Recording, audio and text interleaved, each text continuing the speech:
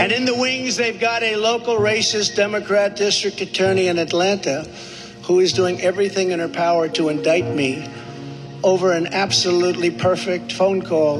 That was Donald Trump, only hours after the former president pleaded not guilty in a Manhattan court to 34 felony charges relating to hush money payments. Trump is facing several other criminal investigations, including one in Georgia relating to the infamous Find the Votes call. President Trump, we've had several lawsuits and we've had to respond in court to the lawsuits and the contentions. We don't agree that you have one. I didn't agree about the 200,000 number that you mentioned. And I could go through that point by point. That's Brad Raffensperger, Georgia's Secretary of State. He stood up to Trump, and a grand jury is now considering whether to charge the former president for crimes against Georgia's electoral laws. Raffensperger is a Republican. He was demonized by Trump supporters. He and his family and his team received death threats, but he did not flinch. Despite the Trump-inspired abuse, he was re-elected as Secretary of State in the 2022 midterm elections last year. So, we're talking elections, politics, and Trump.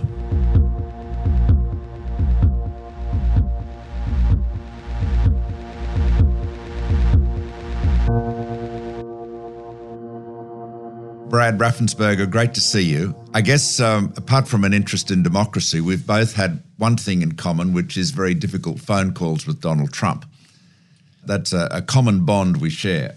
Now, a few years have passed since your notorious call with President Trump. Are you more optimistic about the endurance of American democracy than you were then? Yes, I've never had doubts about America, or really the America that I grew up in, American democracy, the republic that we are. We're a very strong, solid nation.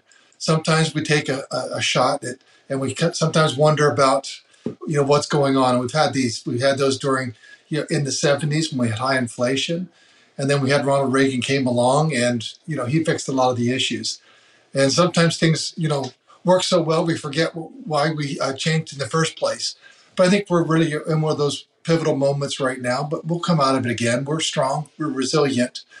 And I think that's why a lot of people, our adversaries particularly, they misjudge us sometimes. They see all this internal family squabbling. They don't understand, that may be a family fight, but you start picking on America, America will really, come back unified like it has every time before. So we're really grateful for, our Australian friends. You've been one of our allies. We've had a strong partnership with Australia, and I value that. Thank you, Brad. Yes, well, it is the alliance with the United States is really the bedrock of our security, and we have shared values, shared history. The links go well beyond a president and a prime minister. They're just so deep. Now, you're the Secretary of State of Georgia. That's an elected position, and you are responsible for the electoral system and administering it. That's right. Yes, we have oversight responsibility.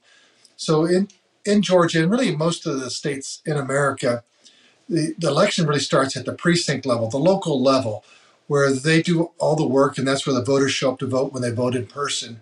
And then our counties, assimilate and collect all that information, certify it at the county level, and then send it up to the state. And then we certify all the county results for all 159 counties that we have in the state of Georgia.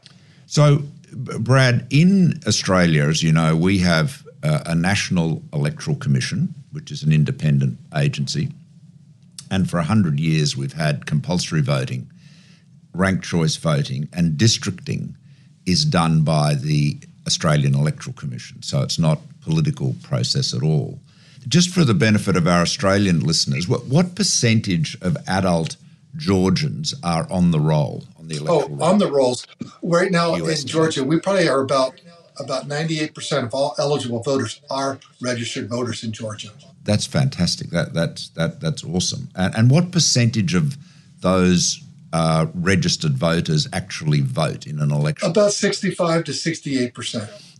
One of the big problems that we've faced in democracies everywhere has been misinformation, and conspiracy theories, craziness, and you had this in the US with the allegations about the Dominion voting machines being what sort of micromanaged by Hugo Chavez or other wild conspiracy theories, which were all disproved and obviously now the subject of litigation against Fox.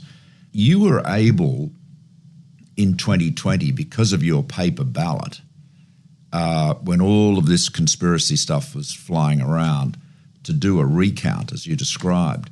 What do you think it would have looked like in Georgia if you hadn't been able to do that paper recount and, confirm very tangibly, palpably that you'd got the right result? Well, I think then you would have even had even more distrust of the election results. So I think having the paper ballot, that was something that really helped, shore up any concerns that people had. Now, there were so many other, allegations, misinformation, disinformation that were put out there. In fact, a judge just made a ruling in that case of Dominion versus Fox News and said that everything that was put out there by the Fox News host, none of it was supported by the facts. But bit by bit, we've been pushing back on all of that, disinformation. But it had been out there and it has done, damage. It has really kind of ruptured some of our social fabric. But I think that's where you have to confront it. You have to give people the information. You have to give them the facts. And I think the best way to do that also is to be fact-based and do it in a less emotional tone, because people have been doing things and saying things in a very emotional, spirit, but it was never supported by the facts. But all you're really doing is just agitating people. And so I am an engineer. I'm a business person, so I deal with facts, I deal with logic, and that's what I provided people. And the American people didn't disappoint because they're solid people. I think they're like Australians. They just live life. They wake up in the morning, they put their pants on one leg at a time, and then they go out and do their job. And so they want facts, and eventually they see through all the hype and all of the buffalo stew. Brad, the Australian Electoral Commission has had to face claims about, misinformation claims, crazy conspiracy theories as well. And they had a very proactive campaign, which surprised quite a few people, using social media, YouTube, Twitter, Facebook, the works, and took the approach of every time a crazy claim was made, knocking it on the head quickly, which was very effective. Have you done the same thing in Georgia to deal with these false claims and misinformation? Yeah, after 2020, we were sending people out to do press conferences one time to sometimes twice a day, getting out there on, Twitter, on Facebook, getting out there with the facts. But some people had much bigger Twitter feeds on the other side. When you have 70 million plus Twitter followers, you can really, it's like a bullhorn. And, we're doing the best we can with our 40 to 50,000. But we were very active out there doing interviews. But over a period of time, I wrote a book called Integrity Counts to just share the facts. Other people have written books. We wrote a letter, and I wrote a letter to Congress, a 10-page, 12-page letter that they got on January 6th. So before they voted, I wanted them to have all the facts. The U.S. attorney from Atlanta disproved a lot of the false allegations that were raised. And that U.S. attorney, Bobby Christine, was handpicked by President Trump to specifically look into what happened in the counting of the absentee ballots in Fulton County, State Farm Arena. Why wouldn't you want to find the right answer, Brad, instead of keep saying that the numbers are right? So look, can you get together tomorrow? And Brad, we just want the truth. It's simple. And the real truth is I won by 400,000 votes, at least. So what are we going to do here, folks? I only need 11,000 votes. Fellas, I need 11,000 votes. Give me a break. That's former President Donald Trump on the 2nd of January 2021, talking on the phone with Georgia's Secretary of State, Brad Raffensperger. It's the infamous "find me the votes" call, what Donald Trump calls a perfect call. Brad, I've always felt in government that truth plus transparency builds trust. So you've got to get the facts straight. You've got to be open about it so people can see, process, they can sort of look behind the curtain, see how the sausage is made, then they'll trust you. So, and you've done that. How did you feel? You must have, been taken aback when Trump asked you to find the votes, or demanded that you find the votes that he felt he needed to win in Georgia. You stood up to him. I had a row with Trump too and stood up to him, but it was easier for me. I was over here in Australia. I was Prime Minister of my own country. You're actually in the US, so I can't imagine the pressure you're under. How did you feel when he demanded you do that? I want to give him the facts, and I wanted to be respectful. And everyone can listen to it. It's still out there, I'm sure, in the ether of the internet, so people can listen to it. But I responded. He mentioned that he thought that 5,000 dead people had voted. The Trump campaign had actually sued us, saying that there's 10,000 dead people, and I told him that we only had 2. We found 2 more, so that was a total of 4. In fact, I didn't realize until just recently, but his campaign paid over $500,000 for a research report, the Berkeley Research Report, that I guess the January 6th committee, I understand from reports, has that. And they had less than 25 dead people, but there weren't 5,000. But I just respectfully gave him the information. He raised several other concerns, and we came back with facts. And I wanted him to know at the end of the day he had bad data. And these are what the facts. We did a 100% hand recount, and he came up short. We were verifying signatures. The counties were verifying signatures. We did a signature match study in Cobb County where they said it wasn't being done. And we verified that signature match was being accurately and professionally done. It was things like that. But at the end of the day, what really happened in Georgia, and this is what people don't understand, you do not have to vote for every name that's on that ballot. And in Georgia, 24,000 people skipped the presidential race. They did not vote for anyone. They didn't vote for President Trump. They didn't vote for Joseph R. Biden. They didn't vote for the Libertarian. They left it blank. And yet they voted down ballot in other races. And that's why President Trump came up short. Right. That's very interesting. Well, Brad, I guess you're not a cricket fan, but so you may not understand the metaphor, but in Australia we would say you have played a very straight bat in the face of all of these assaults. In your calm, your determination, the leadership, the integrity you've shown has been admired around the world.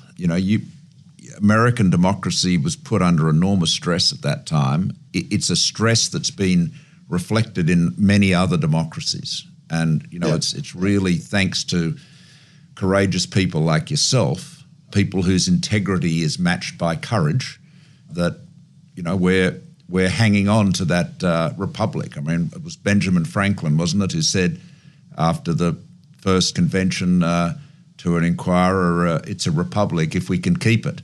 It requires courage. It requires integrity. It requires those basic, American values, but I'd say they're Australian values, but they're universal values of really, integrity, honesty, truthfulness. It's the values that our parents raised us by. And if you got enough spankings when you're a young person, hopefully you got it beat out of your system so that as you grow up, you can be, fully human and, lead with integrity. Yeah, well, I think spanking is out of fashion nowadays, but I know, parenting, but it wasn't when I was raised. My dad was World War II generation. It's certainly. I think I'm older than you, but it certainly wasn't out of fashion when I was young. But nonetheless, stern leadership and firm correction is to be called for at all levels. Yeah, well, it's accountability, like you said, and exactly. Your job to follow the law and follow the Constitution. It's as simple as that. Yeah, Brad, thank you so much, and thank you very much for your time today. I know how busy you are, and this will be of huge interest in Australia, and I hope to people who listen to it in the US will find some of the reflections on the Australian system interesting as well, because one of the things we should do more of is have more discussions like this and learn more from each other, because, frankly, as a businessman, I got into politics when I was 50 after a career in business. So I'm like you, a businessman who's found himself in politics. Business is very global. people are very conscious of what's happening everywhere else, but a lot of politics and even policy is very, very local, and there's nothing wrong with that. But you've got to recognise that just about everybody else is trying to solve the same problems, and the more we talk, the more we relate to each other, the more we can learn both from our successes and from our mistakes. There's a lot of truth to that, Malcolm, and I think if you open up the doors to help explain some of the political, how you do elections in Australia. So Americans just said, oh, that's interesting. That may not work in here, but that, a couple of those ideas would work. And, we do evolve over a period of time, and we try different things. We'll continue to, adapt as we need to, so everyone knows that they have a voice in the process. Yeah, that's absolutely right. That's what it's all about. Well, thank you very much indeed. And thank you. I hope we'll catch up in person before too long. Well, I don't know where that'll be, your side or my side, but if you're ever in America, please come by. Yeah, I will. Thanks so much, Brad, and come to Australia. See you. The podcast was written and produced by myself and Lisa Main. Music was composed by Helena Chaika.